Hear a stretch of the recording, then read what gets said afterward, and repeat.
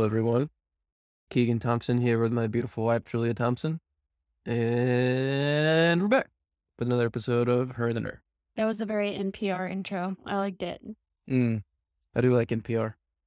Yeah, we've been jamming out to NPR lately. The Current is like their music program or something like that. And it's a radio station in Minnesota. And it's so good. I've been listening to it in the evenings while I make dinner. And it's super groovy. I love it. Yeah. Shout out to NPR. They have a segment, All Things Considered. I can't remember the host's name, but she's great. Yeah. Her voice. Yeah, I remember. I mean, I've been listening to that my whole life. My grandmother always listened to NPR. And so it was always on when I was in her kitchen. Oh, and How I Built This. I like that too.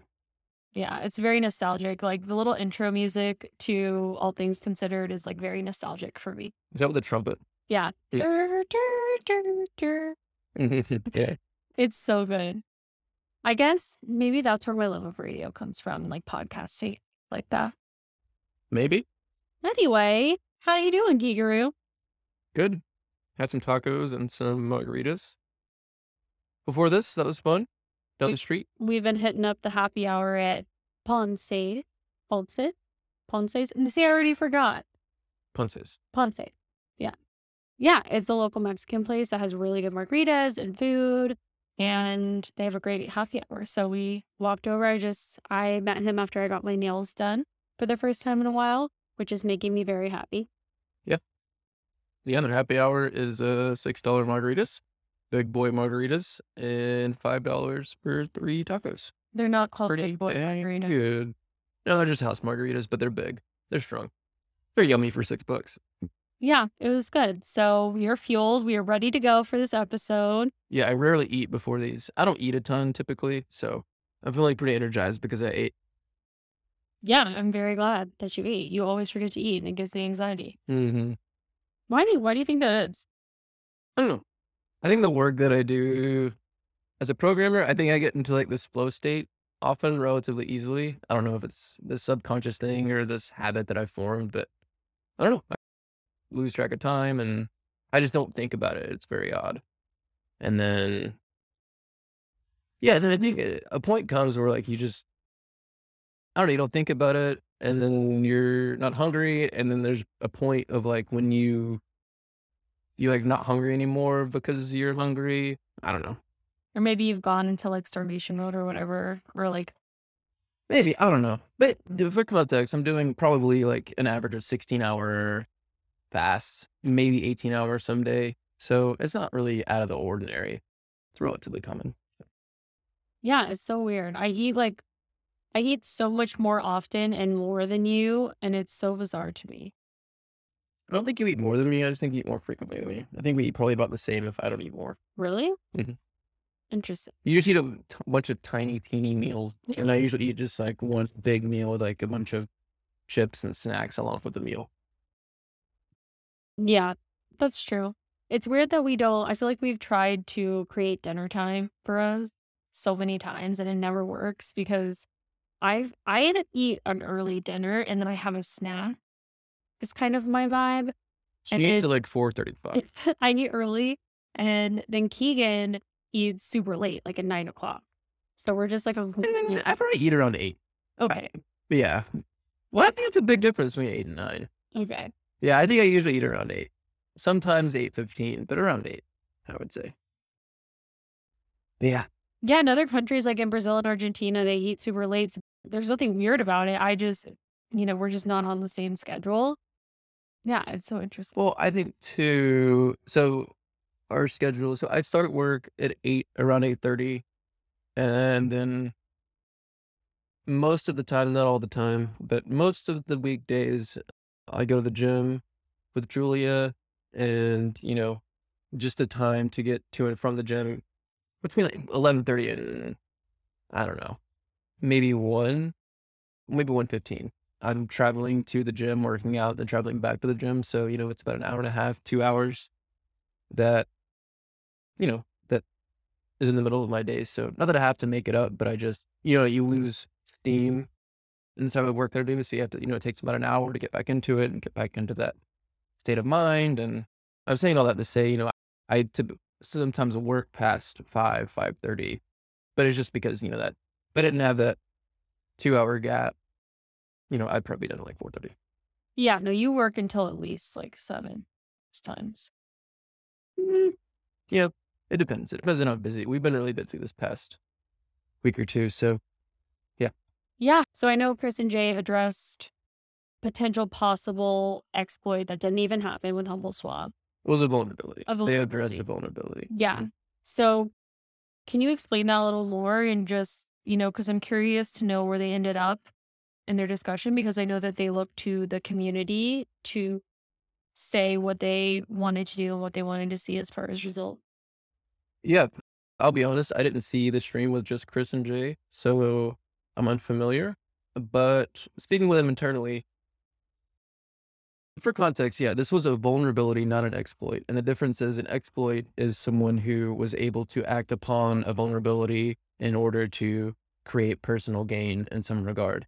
An exploit did not occur. So zero money was taken, zero money was lost from anyone using the application. However, because this vulnerability did exist, they wanted to be very transparent and, they apologized. They're very Accountable. Yeah, they're very accountable and, they took the blame, which I respected. It's their company. They didn't have a personal hand in it, so to speak. It was a team effort to build it. So therefore, in my mind, it was a team effort to, we went together, we fell together mentality. But I appreciate their accountability and making sure no one in the company or on the team feels attacked or that it was their fault. So I think that was the biggest thing that they wanted to illustrate is that, this was their fault, no one else's. And yeah, just to, they're going to do better. We're going to do better in the future. And my guess is that's what they said because that was what was vocalized internally. Okay. And what were people's responses? Like, what did the community think about it? The community was pretty Was this the call that I heard that you played in the living room the other day where people were asking Mhm. question? Yeah, that was the tail end of it. Okay. The spaces. Yeah. Yeah. The community's response, to my knowledge, I'm sure I won't say 100%, but I would definitely say the majority of community members in the Algorand space and the humble DeFi community were very understanding. They appreciated the transparency. You'll often find people trying to hide these things or fix it under the hood, so to speak, and you know, they'll release this vulnerability that they fixed in this along with, 20 other updates. So it's kind of buried. You really have to dig for it. And it seems a little weird, but you know, Chris and Jay's approach is very transparent. We fucked up. Here's what it is. Take your liquidity out. We're going to fix this as soon as possible. Rest assured this will not happen again. And I think transparency I think it's the best way for businesses to act in my mind. Well, it seems to me that they took seriously something that was a potential. It was a vulnerability. If someone figured this thing out, it would have been conceivably possible to drain all of the pools. You'd probably have to have a lot of liquidity to do it. Liquidity meaning money, hundreds of thousands, if not millions, to do this, to exploit this vulnerability. So I don't think it's not like you or I, we don't have that liquidity, so we probably couldn't have done it. And this is my understanding, I could be wrong.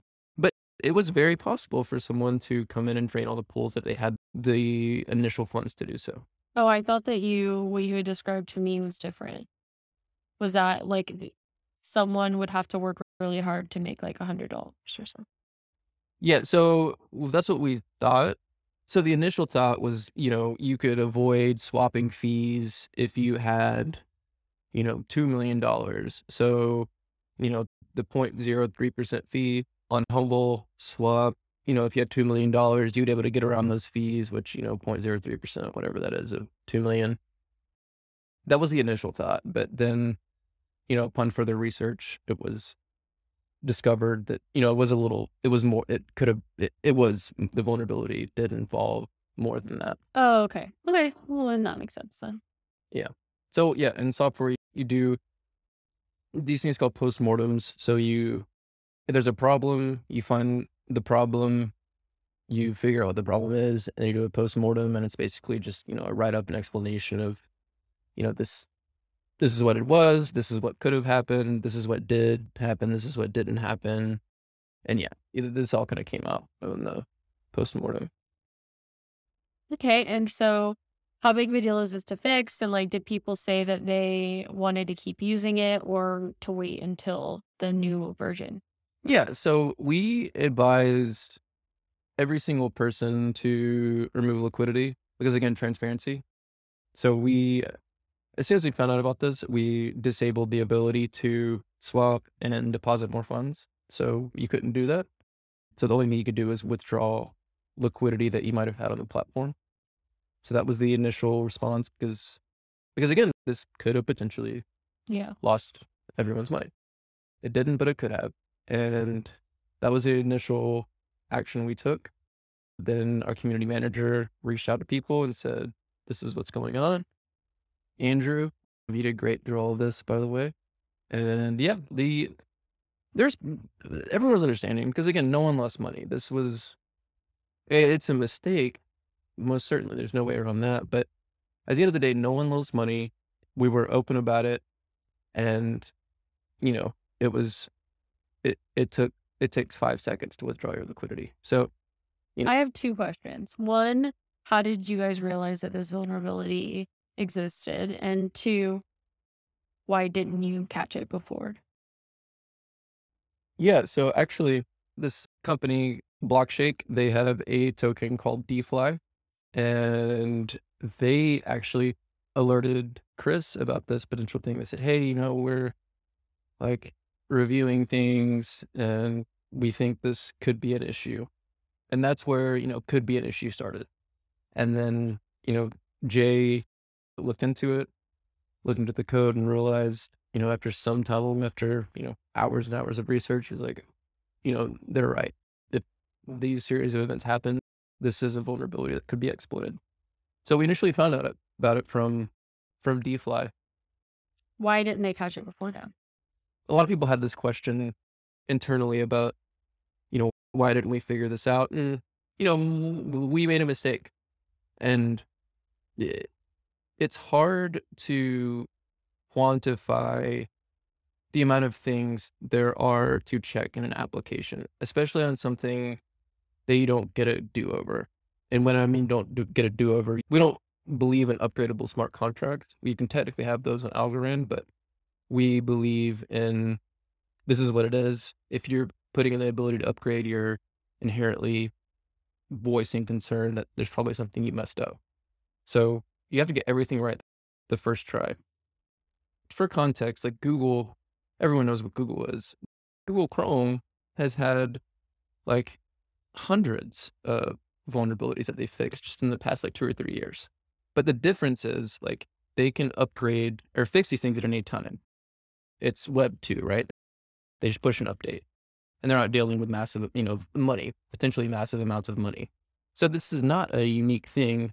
In DeFi with smart contracts, you have one shot to catch everything, to check for every single possible scenario. And this is just something that we missed. It's a mistake, but it's very hard to quantify everything you have to check. It's like I'm trying to think of an example. Yeah, so I appreciate when companies take ownership and accountability for things, but they never said that this wasn't a possibility. Like, this is something where, to your point, it is so incredibly difficult to check for every possible scenario in this application. It's very hard and time consuming. And just like, if you guys waited to run all of the checks, like, it would be months and years before this thing launched just in that alone. So I guess I'm just more curious and interested in the current process for checking things. And then also saying, like, give people more grace and slack, like, especially because no money was lost, because there's so much that has to be accounted for and has to be learned about this space, and there's so much yet. Like, there aren't tools to, "Hey, download this, and in one sweep, it's gonna, like, check for vulnerabilities." Like, that stuff doesn't exist in Web3 yet, and there's just, like, so much that you guys don't know. So I think it's just inevitable with any of these applications, and that's just a risk you take in Web3. And I think that just has to be understood along with like the potential gains yes, there are risks because this is such a new field and everyone's still figuring it out, even the most brilliant people. So I just think that's interesting. Yeah.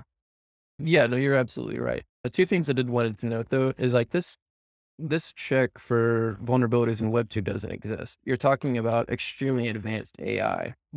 Again, about the Google Chrome example, it's different because they just push updates like whenever they want. So is it still safer in Web3 to exchange money than Web2? Or I mean, it depends what you're using. A lot of people would say no. I mean, I think if you look at the sheer number of applications, so there's this website called Rekt News, REKT dot news, and it's literally just news of DeFi products getting hacked.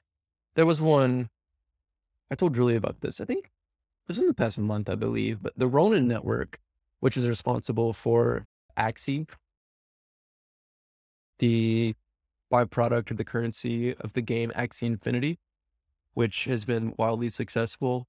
Anyways, for example, Ronin Network was exploited for, meaning this actually happened for 600, I think $623 million, which is an obscene amount of money. But anyways, Rect.news, that's their model. They basically just publish, you know, exploits that occurred across all DeFi products across all chains. It's a fun website to, maybe not fun, but it's interesting to see like, holy shit, this is very much still the Wild West. So, is it safer than Web2? so if you look at Rect News and you look at how much money has been taken versus, traditional banking systems in the past year, you compare Web 2 exploits, meaning online banks like Chase or Wells Fargo, to Web 3 exploits like Uniswap or Rona Network, whatever. The amount of money that was taken and is going to be astronomically larger in Web 3. But to your point, people understand this. Most people do. This is very much a high risk, high reward space. It boils down to that. Like DeFi was not a word 4 years ago, so it's the Wild West right now. And part of what Reach is doing is they're working on what Julia said. This idea of you know formal verification to catch everything that is possible, but I do want to make 2 points. So Reach is the safest way to program smart contracts. And what I mean by that is when you compile the Reach language into the bytecode for these blockchains, it does a very generous amount of theorem checks for you. And these are things like make sure there's no money left in the contract when the contract is destroyed. You know, that's a clear, easy thing across all contracts. Like you do not want this money to be lost. Like that's something that it will check. And that's something that exists across all applications. And when I talk about Web 2 and AI, this is almost impossible to write something that checks every single variance of every single application that every single person is going to write forever. So it's up to the developer to write tests. So in Web 2, there's a very standardized idea of writing tests for things, a common practice. I don't really like it, but it's a TDD, test driven development, where you write tests and then you write the code to satisfy the tests. But in that scenario, like I could write the test wrong and it's a false positive. So the test is passing. It's saying that I did it right. But if I wrote the test wrong and the program is actually not satisfying the test is going to show up as positive. So in Web 3, you can do things to check, but it's up to the programmer to make sure that they are writing the correct assertions or the correct tests. Does that make sense? It's harder in the sense that it's in newer fields that people aren't writing tests near as much as they have for software because Web 2 has been around for, I don't know, 40, 50 years at this point. So we're talking about 40, 50 years versus 4. So yeah, so I did want to point that out because I feel like a lot of people might say, well, I thought like Reach was the safest way. And, that this has nothing to do with Reach. Reach functioned as expected for HumbleSwap. It was a development programming error. So was it your fault? No, I actually didn't. No, I didn't write a ton of the smart contract. It's no one's fault. It Yeah, doesn't yeah. matter. No, I was just teasing. No, but I mean, it is my fault because I looked at that code a lot and I could have seen it. And for context, the fix was like it was like 3 letters.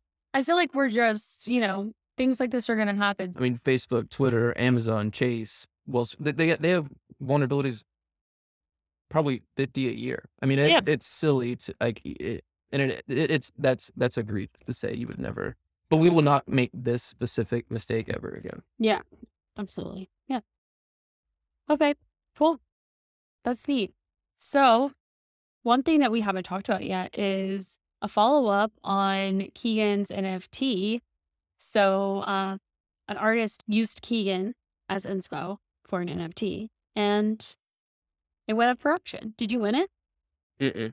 No, we lost. How did you lose your own NFT? So it was up like $500 USD. Shoot, who got it? Do you know? It's just a wallet. I don't know. Dang. Well, maybe one day we'll buy it back. Maybe it'll be a more fun story that way. Yeah, Cool, but did you like him? Describe him. describe it. The NFT. Yeah. So it was released in conjunction with the Humble Swap release date. So which was last Monday. Yeah, the 28th. Yeah, it was last Monday. It was released around that time frame where the auction went live. So, yep, it was a Humble Swap mech. Mech meaning like you can think of like Gundam wings, sort of. It had a little bit of like animation, which was cool. And then, Looks like a transformer. yeah, Know what a mech is. and then it was paired with the driver of the mech, the Gundam wing esque thing, which was me, an NFT of me, like very modern Japanese art style. It was really cool. I mean, I love, his name's Andrew Doxson. I don't know if he's on Twitter, but anyways, he goes by Algo House and yeah, he's amazing. I've been buying his stuff for shit, I guess like 6, 7 months now. Talked to him a few times. Awesome dude. Yeah, I was very grateful and, went for a decent amount of money. So I was pretty chill. How have your investments done? Yeah, they're doing fine. Nothing extraordinary. I mean, compared to investing in the S&P, they've done great, but I think it's a pretty low bar. So they do fine. It depends on the US. Yeah. Interesting. Okay. Oh wait, have you gotten the airdrop from Ukraine? I don't think so. Okay. Because you get like a notification, right? Or an email? I don't know. I was just in MetaMask the other day. I didn't see it. Interesting. But didn't Instagram come out with something? Eh, Instagram's gonna come out with NFT? yeah, so Instagram said that they're excited about I don't know. I'm paraphrasing, but they're excited about, they're looking forward to integrating NFTs into their application. And I think this is a big move, whether you think NFTs are DAO are the greatest thing on the planet. I just think this level of adoption is going to be huge. You're talking about one of the most used platforms for millennials integrating this technology that probably most haven't heard of. I think that's just an incredibly bullish sign long term. And I think I said this in one of the episodes previously, but I think 2022 is going to be the year of like mass adoption. I think you're going to see a lot of people, a lot of wealthy individuals, a lot of big corporations, a lot of entertainment people. I think you're going to see them use some kind of Web3 technology because once you understand the possibilities of the products of Web3, there's so many applications. And I think 2022 is going to be the year of realization, if you will. So yeah, but Instagram, I think it's going to be huge. If they do it, I don't know. I can't tell the future, but they've mentioned it. They mentioned NFTs a few times in the past couple of months. So I would be shocked if they don't do something. Will it fail? Maybe, but either way, So will the images on Instagram be NFTs or something? I don't know. I mean, I have no idea. I mean, it could be, you know, it could be IP, intellectual property. It could be like a licensing tool. It doesn't have to be Yeah. JPEGs. Like, Yeah. I mean, there's and that's what people don't understand is there's so many utilities for NFTs. It's not just this cartoon image. There's just so many things that this technology can be used for that with ease of use that haven't been previously. And Chris, my boss, the CEO of Reach, he said it very eloquently. What blockchain does is it expedites verification 100-fold. So anything about everything that requires verification today, right? Like Instagram verifying that you're the person you say you are. Verification ensuring you're this person to get this bank account. Verification ensuring you're the person that owns the title of this car. Verification you're the person that owns the title to this house. There's just so many things when you have to give like a utility bill to verify that you live at this location. There's just so many things. And if I was Instagram, what I would do is, yes, I would capitalize on this movement of, having an idea to, when you upload a photo to Instagram, giving them an option. I would partner with like Looks Rare or OpenSea or something. Whenever you upload it, you can pay a whatever $2 premium and mint an NFT. And as a byproduct of that, whenever you see it, you could buy an NFT. So when I scroll into the feed, it might have like a little NFT symbol and you could click on it and buy it. Maybe, that goes through OpenSea on the back end, or if they're talking straight to the blockchain, it doesn't matter. But that's an easy win for me in my mind. Something else that I would do is IP. Like if you want to use an Instagram image, you need to buy the rights to it. And the rights in this case would be represented as an NFT. Mhm. So yeah, I think So maybe it could even make the industry on Instagram bigger for like every industry, partnership. Web3 is going to make every industry bigger and more trustworthy. 1000%. I'm not saying it's going to happen tomorrow, maybe in 5 or 10 years, maybe it's 20 years. Transparency is the next thing. It's what the next Yeah. generation will want. It's what I want. It just seems so obvious to me. Yeah. So yeah. I think it's so interesting. You were telling me on Blockworks that a lot of the tweets were just about different VCs validating crypto. Yeah. So whether it was validating or, investments, I mean, you're seeing once again, 2022, I think it's going to be the year of maybe not mass adoption, but exponential adoption. And Why do you think that is? Just because more people are understanding how powerful it is? yeah, I think education, I think, there's more and more platforms being built on, with Bitcoin, you have the Lightning Network, which makes it very fast. I think it's intriguing. People are able to leverage that to build platforms on Lightning to accept and do things with Bitcoin that previously weren't that possible. You're seeing uh, extreme amounts of applications being built on Ethereum. You're seeing smaller chains and protocols like Near explode. You're seeing Algorand gain a bunch of traction. It's just growth. And I think we're, like in an exponential curve where I think I said it a year ago, but yeah, I think 2022 could be the year like where we hit that, exponential velocity where everyone is like, holy shit, this is cool. Because like once people truly understand the tech, it's going to blow their faces off of what is possible. Things that you previously couldn't do, or it was very difficult to do.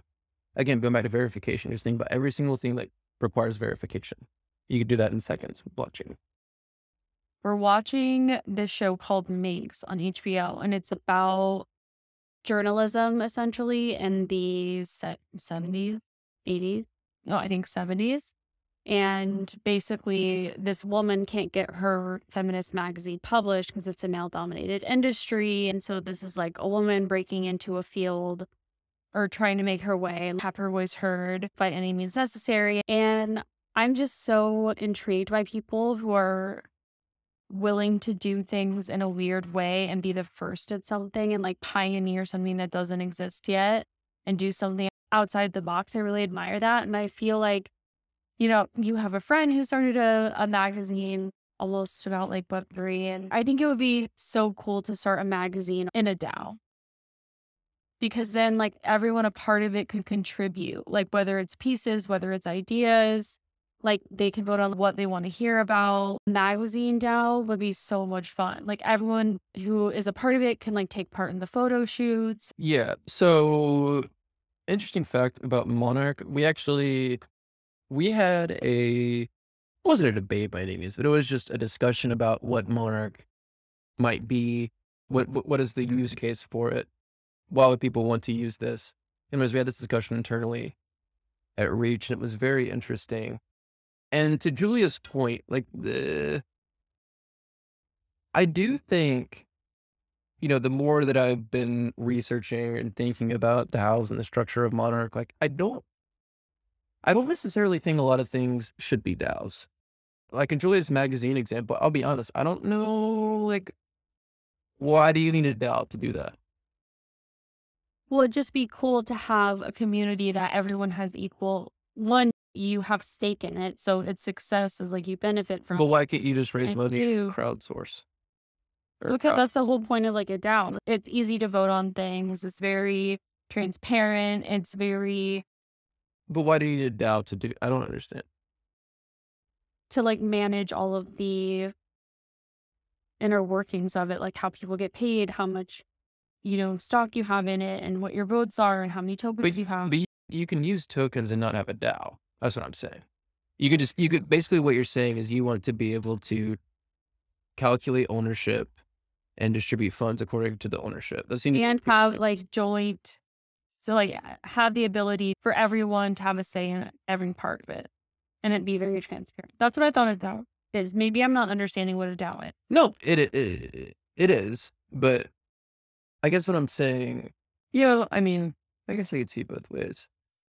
But you could accomplish all of that today with just like a token. But I don't know. Yeah, it's an interesting question. A magazine does make sense because you would have perpetual proposals. I think actually So if I have a magazine idea. yeah, I mean that's what Steph's building with. I think we talked about it. But yeah, that's effectively what she wants to do. Yeah, I think that idea is so good. I think that's so cool and interesting.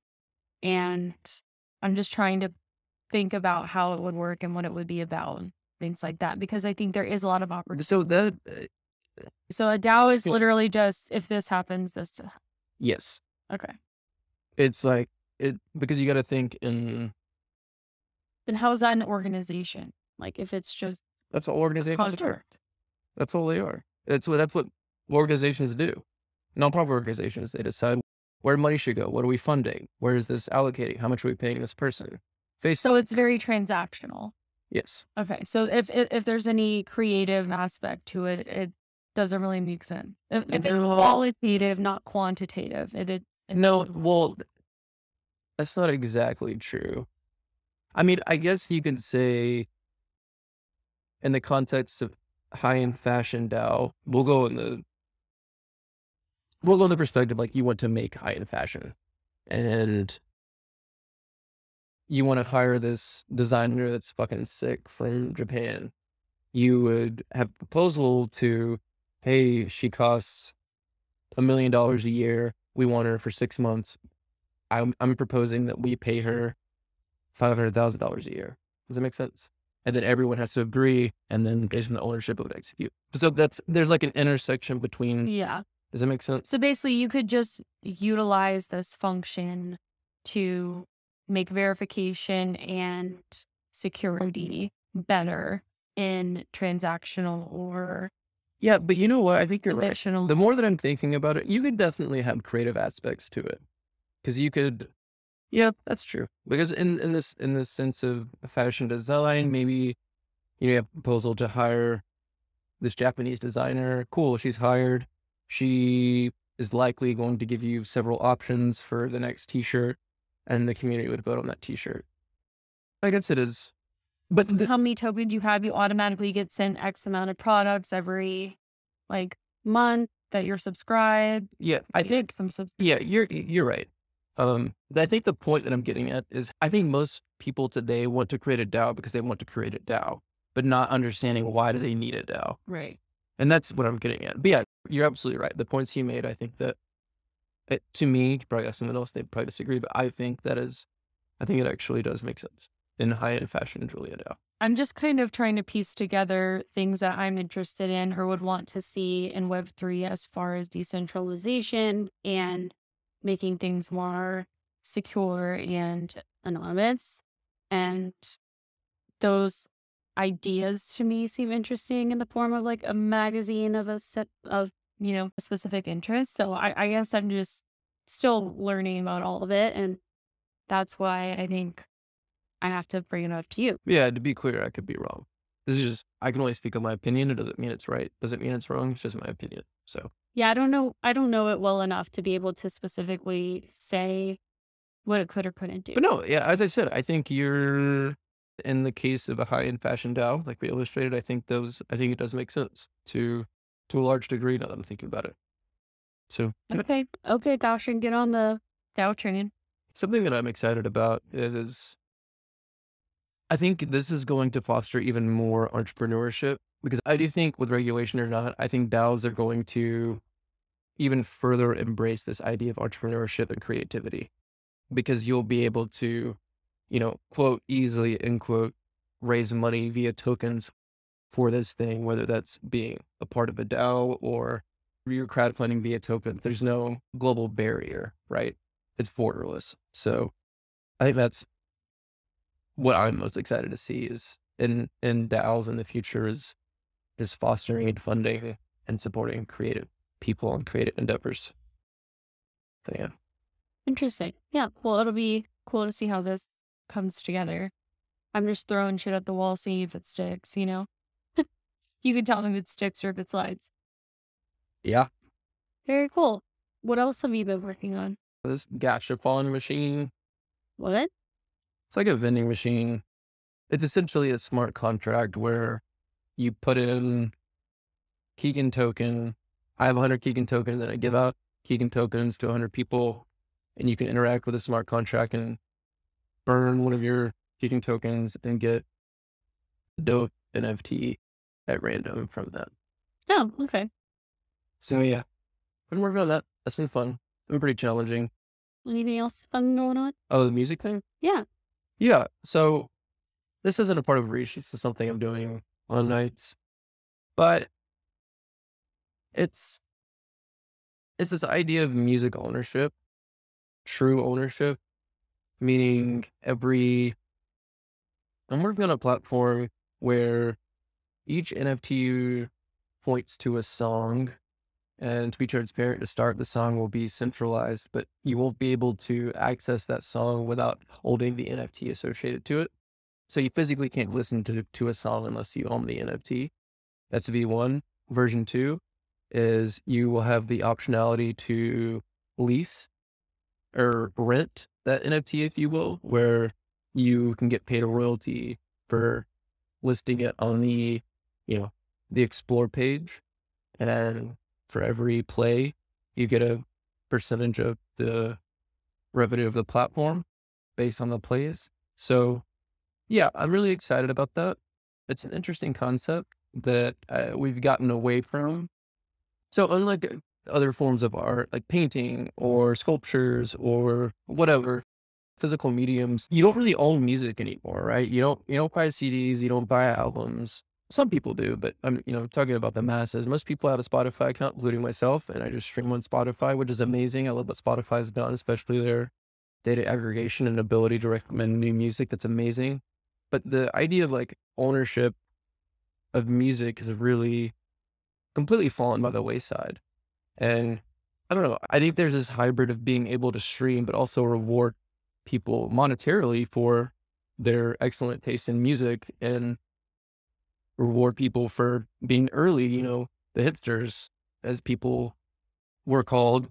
So, I guess they are. yeah, I found that artist when they were just starting out. Yeah, and who gives a fuck? Who cares? But it's like, yo, bro, I have this No, NFT. people care about that. Yeah, but now it's like, holy shit, I can prove because Yeah. like it's A, I can prove it, and B, it's like, oh shit, did you have the first NFT from little Julia? That holy shit, she exploded. Like it's probably worth a lot. And like, yeah, so I think that idea. Yeah, yeah. So that's like the main goal of what I want to build. And it's still shaky. There's still a lot of things I'm working out.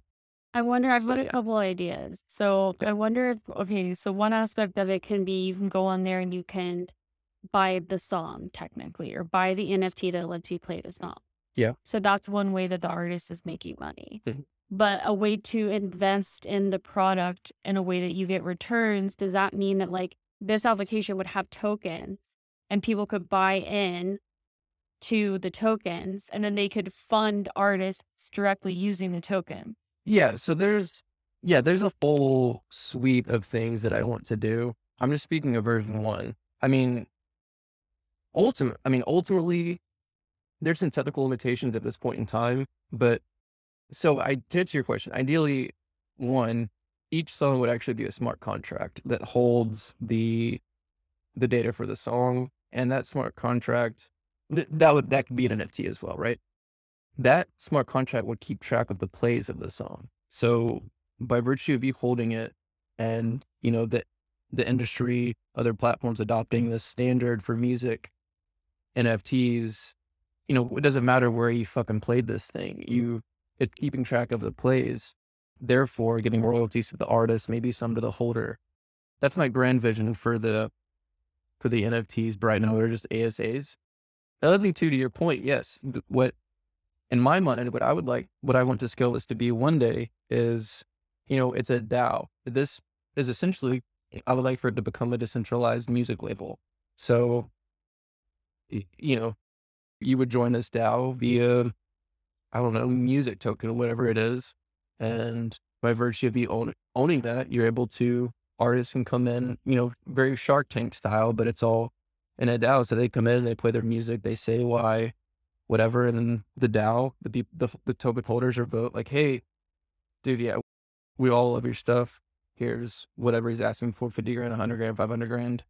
Yeah, and maybe in return, the DAO gets 1% of the royalties for the future. But yeah, to your point, that's what I want to scale this to be. That when you're building a product, you really have to keep realistic milestones because that's just so way out there. But that's absolutely what I want to do ultimately is turn this into a music DAO. That's a Yeah. stupid name, but you get the point. Yeah, well, you've been just asking me lately, like, hey, what should I do from here? Or what should go here? Or what makes sense?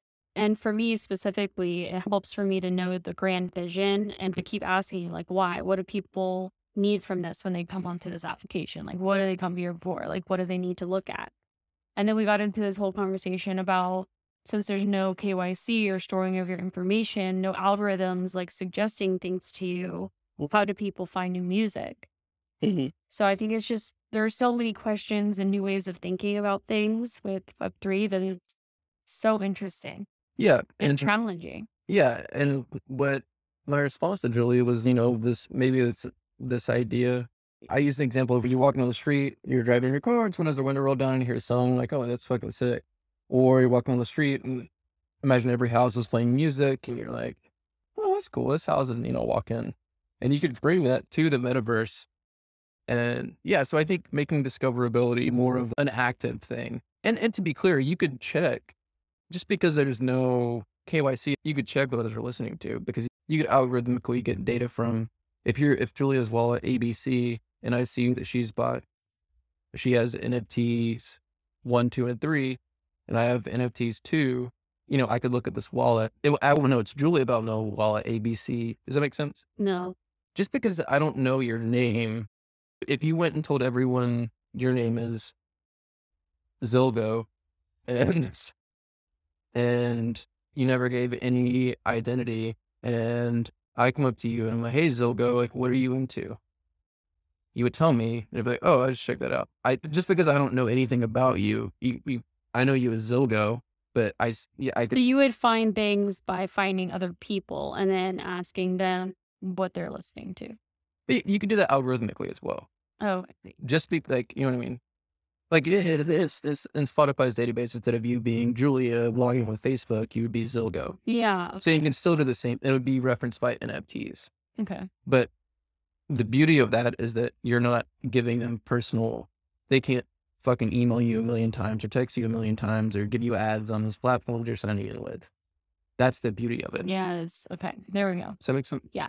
I'm there. Okay. That sounds dope. Yeah. It's gonna be cool. Are you excited for Vegas? Yeah. Head to Vegas, baby. Yeah. Tomorrow morning. Never been. I'm gonna gamble. I'm pretty excited. Keegan was saying that it's probably going to be super humid. And I was like, wait, Keegan, we're going to the desert. But I actually have no idea. Maybe it will be human. Yeah, you're probably right. It's probably not. Yeah, I've always imagined it in just like the middle of the desert, which I'm cool with. I like it dry out here. It's nice. Anyway, yeah, it's my first time there too. We're going with Keegan's parents to celebrate his 30th a little bit early. So it'll be an awesome time. Yeah, it's only an hour flight. And I was saying earlier that it's going to be so nice to be on a short flight because these days, like, I just fly across the country basically, like Nashville, Florida, New York, like those are really long cross country flights. And so I'm excited to just fly You need for some now. West Coast destination. I know. I need to. We were talking about that. I realized it's just because everywhere you went was close by because of where you lived. What do you mean? Because you were saying I like living in Nashville because I didn't have to fly very far to where I went. But I'm saying you didn't have to fly very far because you grew up in Nashville, so the places you were gonna go were near you. So I'm saying if you grew up in San Diego, it would be the opposite. Yeah. Does that make Well, I feel like, yeah, I feel like I wasn't going out to California when I was younger because we had no reason to. So it's just, right? yeah, it's just, I guess, yeah, geographical relations. That's where people disperse to. Yeah, that does make a lot of sense too. But anyway, regardless of why, it's going to be nice to just be on a short flight because it's a lot less tiresome to imagine flying if you're not going very far, at least for me, because I have a little bit of anxiety flying. I digress. But yeah, what are you looking forward to in Vegas? I don't know. I'm excited to gamble. I'm excited to see Vegas. Just the atmosphere and the energy. I think it's gonna be pretty palpable. So it'll be fun. Yeah. It'll be a good time. Do you have a spending limit? Yeah. I mean, I have to probably limit it like $200. Do you have a strategy? No, I used to. I researched how to count cards when I was younger, but I don't remember any of it. What games are you going to play? I like to play a lot of. I'd like to play everything. I mean, I'll probably just walk in and just start playing one thing, then go to the next thing, go to the next thing, go to the next thing. I feel like I'm going to be over gambling after like 30 minutes Yeah, maybe. because we're so different when it comes to like games and things like that. Maybe me and your mom will just go shopping or walk around. Yeah. Julia doesn't really care about winning. I love to win. What? I care about winning. I'm just not super competitive. It means you don't care about winning. Okay. Well, I like to win. So I think it'll be fun. okay. Well, it'll be interesting to report back on all of our escapades. And yeah, I'm excited. It'll be a good weekend. It'll be a nice little getaway. And our dogs are staying with some friends. So yeah, it'll be pretty sweet. I'm gonna miss our house though. I feel like we barely settled in. Yeah. In 3 weeks. I was gone for a week. Do you like it? Yeah. It's amazing. 10 out of 10 would recommend. Hmm. Cool. Well, thanks for hanging out with us for another episode of Her and the Nerd. We'll catch you on the next one. Bye.